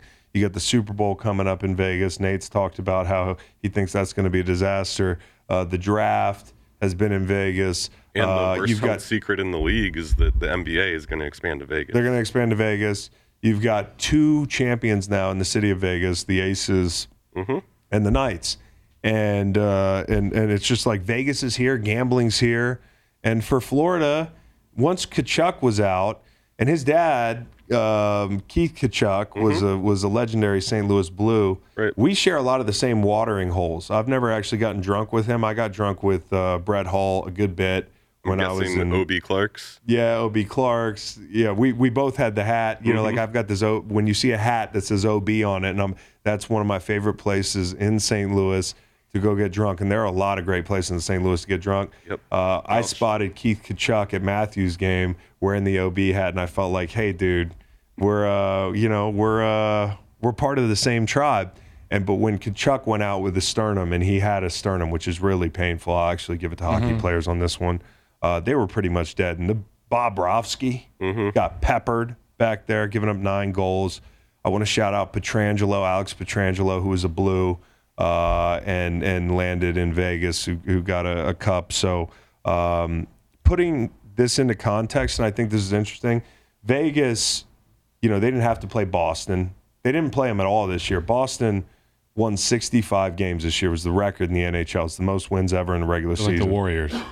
Like the Warriors, who won 73 games and did not win the finals. Like the Patriots, who won 16 games and did not win the Super Bowl. So I think, like, if you're looking Was to that the set Tyree catch? Yes. Ugh. If you're looking to set a regular season record, just know that you're probably not. You probably used too many wins because you're not going to win the whole thing. Slow down. Slow the fuck down. It's pretty interesting to me that the Bruins had such a historic season, didn't even make it out of the second round or the first round. First round. I've seen basketball. You've seen the Lightning lose to an 8 seed, but you never seen a team that won 65 games leave that early. That was surprising, but it does happen more often in hockey that the lower seeded team wins. And I forgot Vegas is probably going to have the Athletics there as well. Last time I watched That's hockey, true. the They just Avalanche passed a was bill good. for public funding of the stadium. What do we think about the reverse boycott that you brought up earlier in Oakland? I love it. All these fans, like, nobody's been at the A's games all year, and that way the A's are trying to pull the major league, being like, oh, there's no fan support. So they all show up to be like, fuck you, there is fan support. You're just ripping our team out. I kind of feel like, without knowing anything about the situation, so if you live in Oakland and you're an A's fan, Sounds I'm like sorry. they're getting credit after the grading period. It sounds like, sometimes I'd play with a guy that wouldn't bring it every play, and then, like, all of a sudden it was beautiful. It was like, it's whatever 30,000 people at that stadium look like, which is probably some sort of a hazard. But, like the Coliseum. the coach always says after that, Yeah. the coach always says after that moment, like, now you've shown me I need that every time. And so, like, I don't know. I was in St. Louis supporting the Rams when they left and saw what that did to a great sports town. And that has happened to Oakland now 3 times. When's the last time they sold out, though? It's a good point, but, like, they had the best fans in the league for the Warriors, and, like, everybody's just left them. I just But feel that's bad for 'em. basketball. All I'm saying is, like, That's business, baby. I get that the franchise is going to up and leave, and they know it, and it's impending Yeah, doom. they should leave. You got a shitty stadium. You got fans that don't pack the seats every night. Yeah, but they did the other night, though. They did. So They self-snitched. anyways, what do we watch now? Baseball? Yeah. I'm going to watch Survivor, season 1 through season whatever. You're going to binge Survivor? I've never seen it. I've never seen it either. We should watch it together. I would love to do that. Okay, I'll guys start gotta watching get on a Survivor. line. Let me know. So, like, I'll watch it in my house. You watch it at your house, and we write a book report. That sounds about right. Okay. What else is there on TV this College time of World Series. year? College World Series. Game Virginia's 1, on. UVA versus Florida, 7 p.m. Stadium, on Friday. Omaha, Nebraska. So there's this like Hello! There's this like Jello shot competition every year in Omaha, I guess. Yes. Or is it like the That's right. It's at one bar all late. Teams are up on the board. When fans come in, they do Jello shot. It's up on the So board. does Oral Roberts definitely lose that? Probably. Yeah. They're like You could plus bet on that 5,000. for sure. Everybody's Team Oral, though, Everybody's Team Oral. LSU's definitely the favorite in that. LSU probably. especially Zion. LSU, I think that's their whole food pyramid. Like the bottom is Jello shots, so they'll be fine. But Virginia will be in the mix. They'll be right in the middle, I think. Virginia's usually in there. Florida is going to have Florida's some going to tough. gobble some. Yep. One trip, South Carolina's probably good again. Are they in it? Not this year. South Carolina was a Who are the fucking teams beast that we last have to year. contend with? I'm one opponent at a Bunch time. of Tanners and Parkers down there. You know Yeah. what I mean? We've got Florida, Oral Roberts on our side, and TCU are the three. And then on the other side of the bracket, it's Wake Forest, Stanford, LSU, and Tennessee. By the way, just made contact with one Max Duggan. We get him on the show sometime. Ooh, nice. Yeah. That'd be great. Maybe after TCU loses to UVA Ooh, in the semifinal. I didn't even talk any noise to the kid. Wow. We should put a friendly bet on it. You should. Okay. That's a place that I've never been. I'd love to go watch a game or just take in the festivities. Omaha? When I was younger, I wanted to go. Frogs? When I was younger, I wanted to go to Williamsport to the Little League World Series and take that in. But now I want to go to the College World Series. You know, I was going to do Denver by Willie Nelson for layup line, but I think I'll do Omaha by the Counting Crows. Somewhere in middle America, give it right to the heart of matters. It's the heart that matters more. Omaha. Somewhere in the middle of America, you know? Maybe one year we'll go. All right, so we got a little NFL to talk about. What do we got, Reed? Well, DeAndre Hopkins, he's been a hot news topic. Today, it was reported that they are close to signing him in New England. That would be so great. We talked about this for, I feel like, 2 months. It's been a while ever since Bill and him were on the field joking. Remember, and we were everyone's like, "Oh, Bill wants DeAndre." I pray Now, this happens. It's The It's other really day- ironic that he would choose to go there because he was dealing with a place that was in flux from a fractured wants to leadership. win. Hear me out. He was at a place with fractured leadership. Believe it or not, right? it's a good segue. He wants fractured leadership, and he goes to a place, and in my opinion, as an O-lineman, I can see that there's fractured communication and leadership in New England. Obviously, the best coach of all times there, but They've rectified that situation. But The irony they haven't is- shown it to me. Okay. If I'm going to have my pick of the litter, Okay, well, the devil he knows is there, Kyle. Yeah. It's Bill O'Brien. And here's the thing about Bill O'Brien. It hasn't stopped him from taking a visit. You know, I thought maybe this would be a huge impediment for him. Bill O'Brien and him, from 2014 to 2019, I think he was all-pro 3 times. Yeah. There didn't seem to be any issues. But you know, the reports came out of there that there were some really tough conversations that they had where Bill was kind of acting like an asshole. Bill's pulling him in the office and he's like, "You remind me of Aaron Hernandez." I'm like, "Bro, like what? Like you say something like that, like I don't want to play for you." was that pre or post trial? I don't know when that was. It was pre or Probably post. Probably post, which makes it even worse. Like 2016, you tell me, "Hey, you remind me of Aaron Hernandez," and be like, "I got a shot to be the best tight end of all time." Yeah. But 2020, you're like, "What?" Got you. The helicopter view of him at Patriot Place, like at his vehicle and like going into the facility. Yeah. So it's not a good thing to say like That ain't good. and it's also not a good thing to say like I'm not a fan of you having a bunch of kids. But it's definitely a question mark. That's up what there, Bill Chris. O'Brien said. It's a question mark up there. I know, but supposedly that's water under the bridge. Okay. Supposedly they had no relationship before. They have one now. I do think that DeAndre Hopkins, although he doesn't have as much gas left in the tank as he did a couple years ago, can be the difference between will be not used being a playoff extremely team well there. and sliding into the playoffs. I also think he'd look so sweet when they wear their red throwbacks. Mm-hmm. I mean, that guy's going to look so fucking cool up there in those red throwbacks. I love this marriage. Don't go to Tennessee. Don't go to Tennessee. Can't wait for the touchdown picture with the little colonial men in the end zone. Yeah, with the muskets. Minutemen. Yeah. It's going to be lit. Martellus Bennett loved finding those guys. But here's the thing. I believe in Mac Jones. I'm not saying he's like a world beater, but he's not getting as much credit as he probably deserves. And I think what he went through last year, the thing you alluded to, is going to be 100 times better this year. And if you add a piece like DeAndre Hopkins, you never know. So It all comes down to when the bullets start flying, honestly. That's when you know what the leadership looks like. the musket fire. That's when you know what the line of communication is, Yeah. who's responsible for who and what. And I mean, albeit the points you made about OB, if the water's under the bridge, that's great. But if you show up there and then all of a sudden week 1, it doesn't look like what you thought, then we find out who DeAndre is. Well, the ice is thin. I Yeah. mean, like, listen, if him and Bill get into it week 3, like, if it all goes bets are sour off. from the beginning, then it's like, fuck. And he hasn't signed there yet, so maybe Yeah. we're putting him someplace that he's not going to end up. But I would love to see that.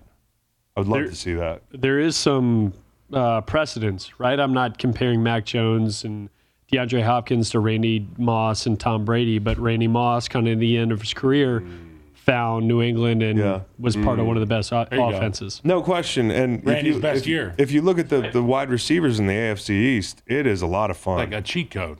It's a lot of fun in that division is a lot of fun. So Football's fun now. I Just can't- like we were talking about the NBA, like these I can't- motherfuckers are let's- so good. let's get it There's on, so dude. many good players. I There's actually so can't many wait good till players. football season now that Yeah. basketball's Yep. over. Yep. I cannot wait. Omaha first. So Saquon, New York. Yeah. It looks like a $14 million deal is on the table now, which was offered to him. I think right after the season, he declined before he was signed. And that would make him the third highest paid dude That's right. at the position. Yep. Now it's hard to say, like, the running back position, people are devaluing it. I mean, every once in a while we get like, and I get it, you can win with a running back by committee, but having a really special running back is still a thing in my book. And I was trying to compare, we were talking about this the other day, comparing a running back to some other trend in some other sport. It's not quite back to the basket center, because those guys are kind of going by the wayside. We see guys who legitimately would be like top 5 picks in college these days. If they played in the 90s, would have gone way higher. Don't even get drafted now. So like that position has changed completely. If you can't run the floor, if you can't shoot, if you can't, like that guy, running back, still running back. It's just the way we value it has changed. Yep. And I would liken it more to like a shooter that you finish your setup with. Like when you have all the pieces, then you add that luxury that can get you over the hump and win you a championship. And that's why I think like certain teams add a running back after they're really good and try to make that push. But like, it's like the Nuggets adding KCP. Exactly. Like the Nuggets know they have a championship core. They just need that extra piece that can do that role. And let me tell you something. KCP hits props like nobody else. I was hitting all the KCP props. I know. I love that guy. I want to get KCP on the show just because he seems chill as fuck, plays all the games, hits all the props. I know Lakers fans, like that bugs them seeing him. Hell yeah. Because KCP for the Lakers, he was a wobbler there. Yeah. And like a lot of open shots and a lot of plays where I know the Lakers wanted him to score for them. I think Danny Green got most of that that heat. But yeah, no, like I think adding a running back like Saquon, and in this situation, like you're trying to build that team where Saquon's a luxury. I mean, like but at the same time, you just paid Daniel Jones. Like you need him to have that safety valve. You can't let fucking Saquon walk. I don't know what it's going to cost. I don't know if 14 is not going to be enough, but if you can work it out, you got to bring this guy back. Also, something interesting is there's a ton of running backs who are going to be up here. We got Barkley, obviously, Jacobs, Taylor, Eckler, Pollard, who's on the tag right now. There's a ton of them. Derrick Henry. So, like, the market is going to be interesting to see what happens. Another thing we were talking about was, at other positions, people are encouraged to take 3-year deals to reset the market quicker. But, like, you can't even get these guys on long-term deals right now as it is. So, like, a 3-year deal would be great, but it's a tough deal, and I think it all stems back to Zeke Elliott. I mean, it's all that, like, Zeke Elliott and the Cowboys. I don't want to blame Zeke. One guy the Cowboys ruined this thing for all these running backs, because that's when I feel like it really heated up and everybody was like, yeah, you don't pay running backs. Speaking of derailing a train, did you see the India accident where there was a really bad, horrifying accident in India? Did you know that it was caused by people that just shit out on the tracks? Like no way. Poop. No way. Yeah, like slippery poop. Like like it turns into concrete in the sun, and then like a train like is derailed by shit. Because of poop? You should research this. It's 100% true. How many fatalities? There was like a lot. 400. Okay, well that's a downer. Well, keep that in perspective, Saquon. It's not like you're on a train that derailed because there was a pile of shit on the tracks. Like you're just a running back. You're gonna make $14 million shitting on this year. train tracks. You're going to make $14 million this year. Responsible for the derailment of trains. Sure, you feel like it's not fair, but at least you're not upside down in an Indian Amtrak. But that's real. That's not even like that's. No, I know it's real, Kyle. I don't think you made that up. The picture on the article was just a dude with his pants around his ankles, squatted on the tracks in the sun. Just jeez Louise, that's what Zeke did to the running back market. That's what I was trying to say. Speaking of derailment. Okay, well, that's not good, Kyle. A lot of people perished. Poop. All right, so anyways. That's poop. Okay. So anyways, Saquon, I'm all for paying Saquon. I'm all for keeping Saquon around. Like, I think he's special, man. I always say this, like when we played the Giants on Thursday night, I think it was, we beat them up in New York in 2018. And I had like a front seat view of one of the greatest screen passes I ever saw caught. I was the guy who was chasing him, trying to decide between, like, do I chase him directly or do I try to take an angle? And I'm watching all these guys like it was Madden missing him. Like all my teammates were in the Madden Like commercial. the Michael Vick National Championship. It was ugly, Like dude. ACLs, It was ugly. ACLs. I was just thankful that I was bringing up the rear trying to catch this motherfucker, because if we were face up, he definitely would have made me fall. Do you remember that interview that Vic did when they were talking about the national championship? He was like, we played on turf. It wasn't my decision to play on turf. He was like, I felt bad for these guys because they were out there trying hard, but I could just hear their ACLs when I was. You could hear their ACLs. You got to hear him talk about this. Yeah. He was like, I could just. I heard like. Speaking of ACLs, DeAndre Hopkins took who's Achilles? Yep. We just talked about that. It was. I worked with him. The corner. Virginia Tech. Yeah. D'Angelo Hall. Good guy. Great guy, but that day. I fear God. So, anyways, the point is, I think the guy's special. You look at plays like that play at Tennessee at the end of the game last year, where he's just willing his way into the end zone. You look at those screen passes, the way you can get involved in the passing game. I don't think he's a great pass protector. He's kind of, but everything else, he's awesome, and he's a great kid. He's a leader. Look at the way he's addressed this thing. Guys like him. He's done a great job of just, I'm going to continue to do the work, but I'd like to be paid, sir. And eventually, I hope he gets paid here. Yeah. And how much better does he make Daniel Jones? Like, how important was Saquon and Daniel Jones? There's so many things you can do pre-snap and post-snap if you have a great running back who has a skill set that he does. There's nothing the defense can prepare for because you have so many options with a guy like Saquon. In the passing game, what does Daniel Jones do? It's short passes. And he can extend the pocket with his legs, and that's really... hitting Saquon on an angle route is a fucking great tool to have in the toolbox, especially for a guy who wants to get the ball out with timing. And if they do get the coverage right, if there's four guys who are blanketed, Saquon can bluff release on a block and then be available for a screen play. The read game, you've got an athletic quarterback. I know Which he doesn't look like he looks like a guy in a Dockers ad, but he runs like he's great. Somebody else. Yeah. And Saquon having a dynamic running back in that read option is great too. So like, there's just so many reasons why you pay Saquon Barkley. Also, as a lineman, I'm sure you guys are thinking about like, man, not only do I have to be in the right gap, I have to be present in mind to make a tackle. Well, he's a great cutback runner. You can't. I don't want to overcommit, and I don't want to. It's a head game. He's a one-cut guy where he can bounce a ball from the A gap to he can challenge that corner. He's got to focus on wrapping up. Yeah, that's it. Like that's what I would say. Waiting for the you know what I'm saying? Like I wouldn't be worried about trying to knock the ball free or anything like that. Just tackle him and make sure he's on the ground. Yep. It's like a fucking hippo hunt. The last NFL topic we want to hit, we're going to go north. Minnesota Vikings. They're changing their roster a lot this offseason. It's official. I'm betting the under. This morning, I've been flirting with this. I was talking about it a couple weeks ago. Everybody's like, Vikings won 13 games last year. They won 13 games by a combined total of 1.7 points. One Justin Jefferson. Okay? Like, just by one Justin Jefferson. Bro, when I tell you, when they covered against the Bills, that was an all-time cover for me. I got a tip that Josh Allen wasn't going to play. Yeah. I put like a Hyundai on the fucking on the Vikings. We go to Vegas, the whole thing. I've given this bet out to like 3 of my closest friends. They're all like, too much money on it. You better be right. I'm like, yeah, I got good sources. Josh Allen trots out of the fucking with his UCL looking great. Like immediately he's making plays. Bills jump out. We're in Vegas. I'm at the win.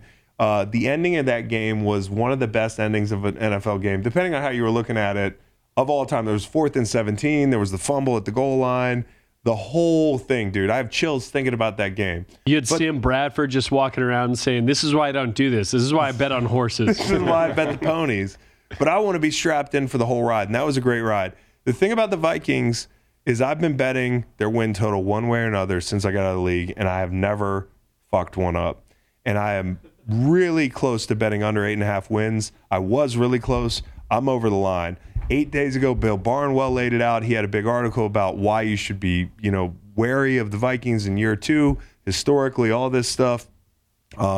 You also look at what they've done this offseason. You talk about Kendricks gone, Big Z gone, ton of players, Dalvin Cook. This morning, I wake up and they're talking about getting rid of Danielle Hunter. And the guy's got 71 sacks in 6.5 years. He's a freaking beast. I remember when he got in the league, and people were like, he doesn't know what he's doing right now, but he's going to be so good. He's historically skilled. Yeah. I mean, like, it's just he plays in Minnesota, and he's not like some big big personality, so people don't really know much about him. But he could be coming to a stadium near you, and the Vikings look like they are. I'm not saying tanking. I'm not saying packing it in. I don't want to say that because I don't want to say resetting because Rams fans are still emotional as fuck. The ones that listen to the show about me saying that I think the Rams should be rebuilding a little bit. I'm sorry, that's how I feel. Yeah. You know, and I feel the same way about the Vikings. Like, it was no surprise when we were saying that they sold their soul to get a Super Bowl. Now it's like, no shit, you got to rebuild. if you ask a Vikings fan, are you rebuilding this year or are you taking a step back? They'd say no. But if you ask You know how much fresh water we have? But then if you ask them, how long is Kirk Cousins going to be your quarterback to be? Well, not long. Well, how's that going to work? He's going to set every record in your fucking... And then he's going to be gone? Like, no, here's the thing that's going to happen this year. You guys are going to win 8 games, maybe less, and then you're going to try to draft the fucking kid from USC, but 8 games is not going to do it. So I hope you do a much All better I'm worried about how many away games are going to win because that's when we get to see the chained up Kirk Cousins. I don't think we're going to see as many chains this year. So that's all I'm saying. Is like I've been flirting with this under win total, and I think I might roll with it. I might roll with it. Kyle, by the way, Chris Jones is not at minicamp today. Doesn't matter. Okay. Chris Jones, he kind of just does what he wants. Well, he wants more money, and so maybe I'm wondering, is he the guy that was betting $8 million last year? Matt brought this up earlier. He said that there's a report that one NFL player lost $8 million last year. And you know what I love? I didn't do that. And I can tell my wife, like, it's not that bad. You see what one NFL player lost? What's amazing to me, though, like, if you go and look at your gambling, like, let's say you lost maybe $400 or won $400 in the year. Yeah. You might have bet, like, You bet. All right. 4,000, Dude, 5,000. look, There was a time where I had that moment, and I was like, wow. Let me ask you guys this. For this player's wife and or girlfriend, what's worse? To find this out or to find out that he cheated or like had a situation I think like it depends Zion? on the wife or girlfriend. You know? Some people want What the financial- position do you think that this person played? I think this. So here's my short list of candidates. Okay, Has to be somebody paid. yeah, has to be Has to be a corner, has to be a quarterback, Yep. has to be an offensive tackle, or has to be a defensive end. a defense. Could be Okay. a receiver. It could be a receiver. Could be a Okay, here's receiver. my little So list. here's my thing. Or somebody that throws a lot of interceptions that's Reckless. risk adverse, like Davis Mills or Dak. They were at the top of my list. They threw like 15 interceptions apiece last year.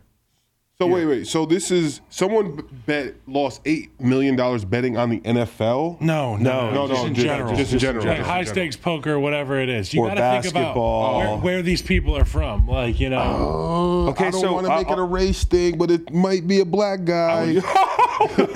Why? Because you think Because I see black guys in the casino. I mean, gambling. Like white guys a lot lose a ton of money you Yeah, think they white do. guys don't go on tilt? Have you ever seen me at the end of a night when I'm guys? Have you ever seen me on a Sunday night where Yes. like I'm down? But for some reason, I feel like white guys, they can. Maybe they can have self-control for fuck the. it, I'm walking off. for the half a year. It's not called self-control. when- We just don't get paid as much, so we don't have $8 million to blow at the fucking poker table. You know what I'm saying? That's Maybe true. that too. Okay, so I'm looking at the highest paid Personally players speaking. here, and there was none of what you just said was involved in it. But like, Patrick Mahomes seems like a guy who might like to Mahomes, bet some he's baseball. a competitor. I don't know if he's betting baseball. I don't But know. that's if what I he's- mean. So competitive, like competitive people gamble, and I'm not saying it's a bad thing. You're looking No, at one of the I don't know. biggest DJs in Charlottesville. Andy has a fall guy. He could say it was his brother. No, I don't know if it's him. I mean, it could be like when I think gambling, and I'm not a big gambler. I imagine going to like the whatever the best casino is, like high stakes. Like No need. James Bond room in Vegas. No. Here's what I'm looking Think at. about those games. It's like you lose 8 hands and now you're $1 million. Here's $8 what I'm million thinking down. about. It's not even real money. I don't have chips. I don't have cash. I don't have to go give my credit card to the person in the cage. It's right here on my phone, and I can bet the Lakers every night. That's what I think about. you- That's how I think this money was lost. See, I think it's, And maybe in some casinos too, I've heard playing it cards. in casinos. I haven't heard it in that way. I think there's some sports betting involved here. Okay.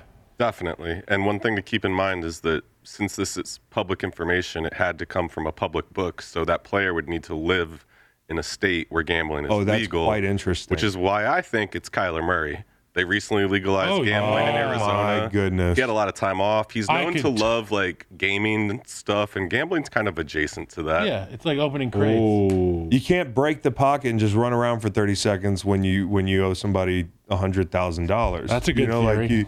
So I have Mahomes on the list. I have Lamar on the list. Lamar was hurt last year a little bit. Maybe he's at home and he's like, I like the Nuggets. Legal gambling there.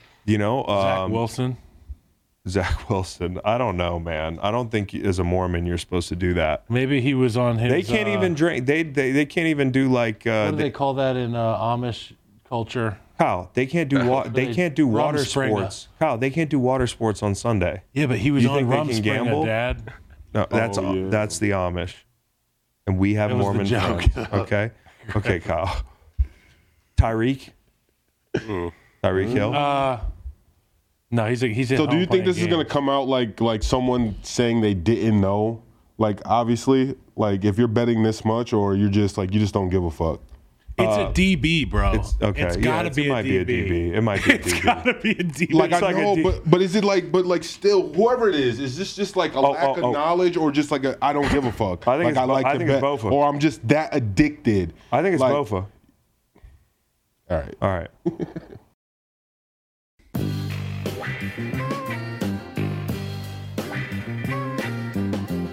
Yeah, you the tall guy I'm getting. I'm gonna bite you with my pen.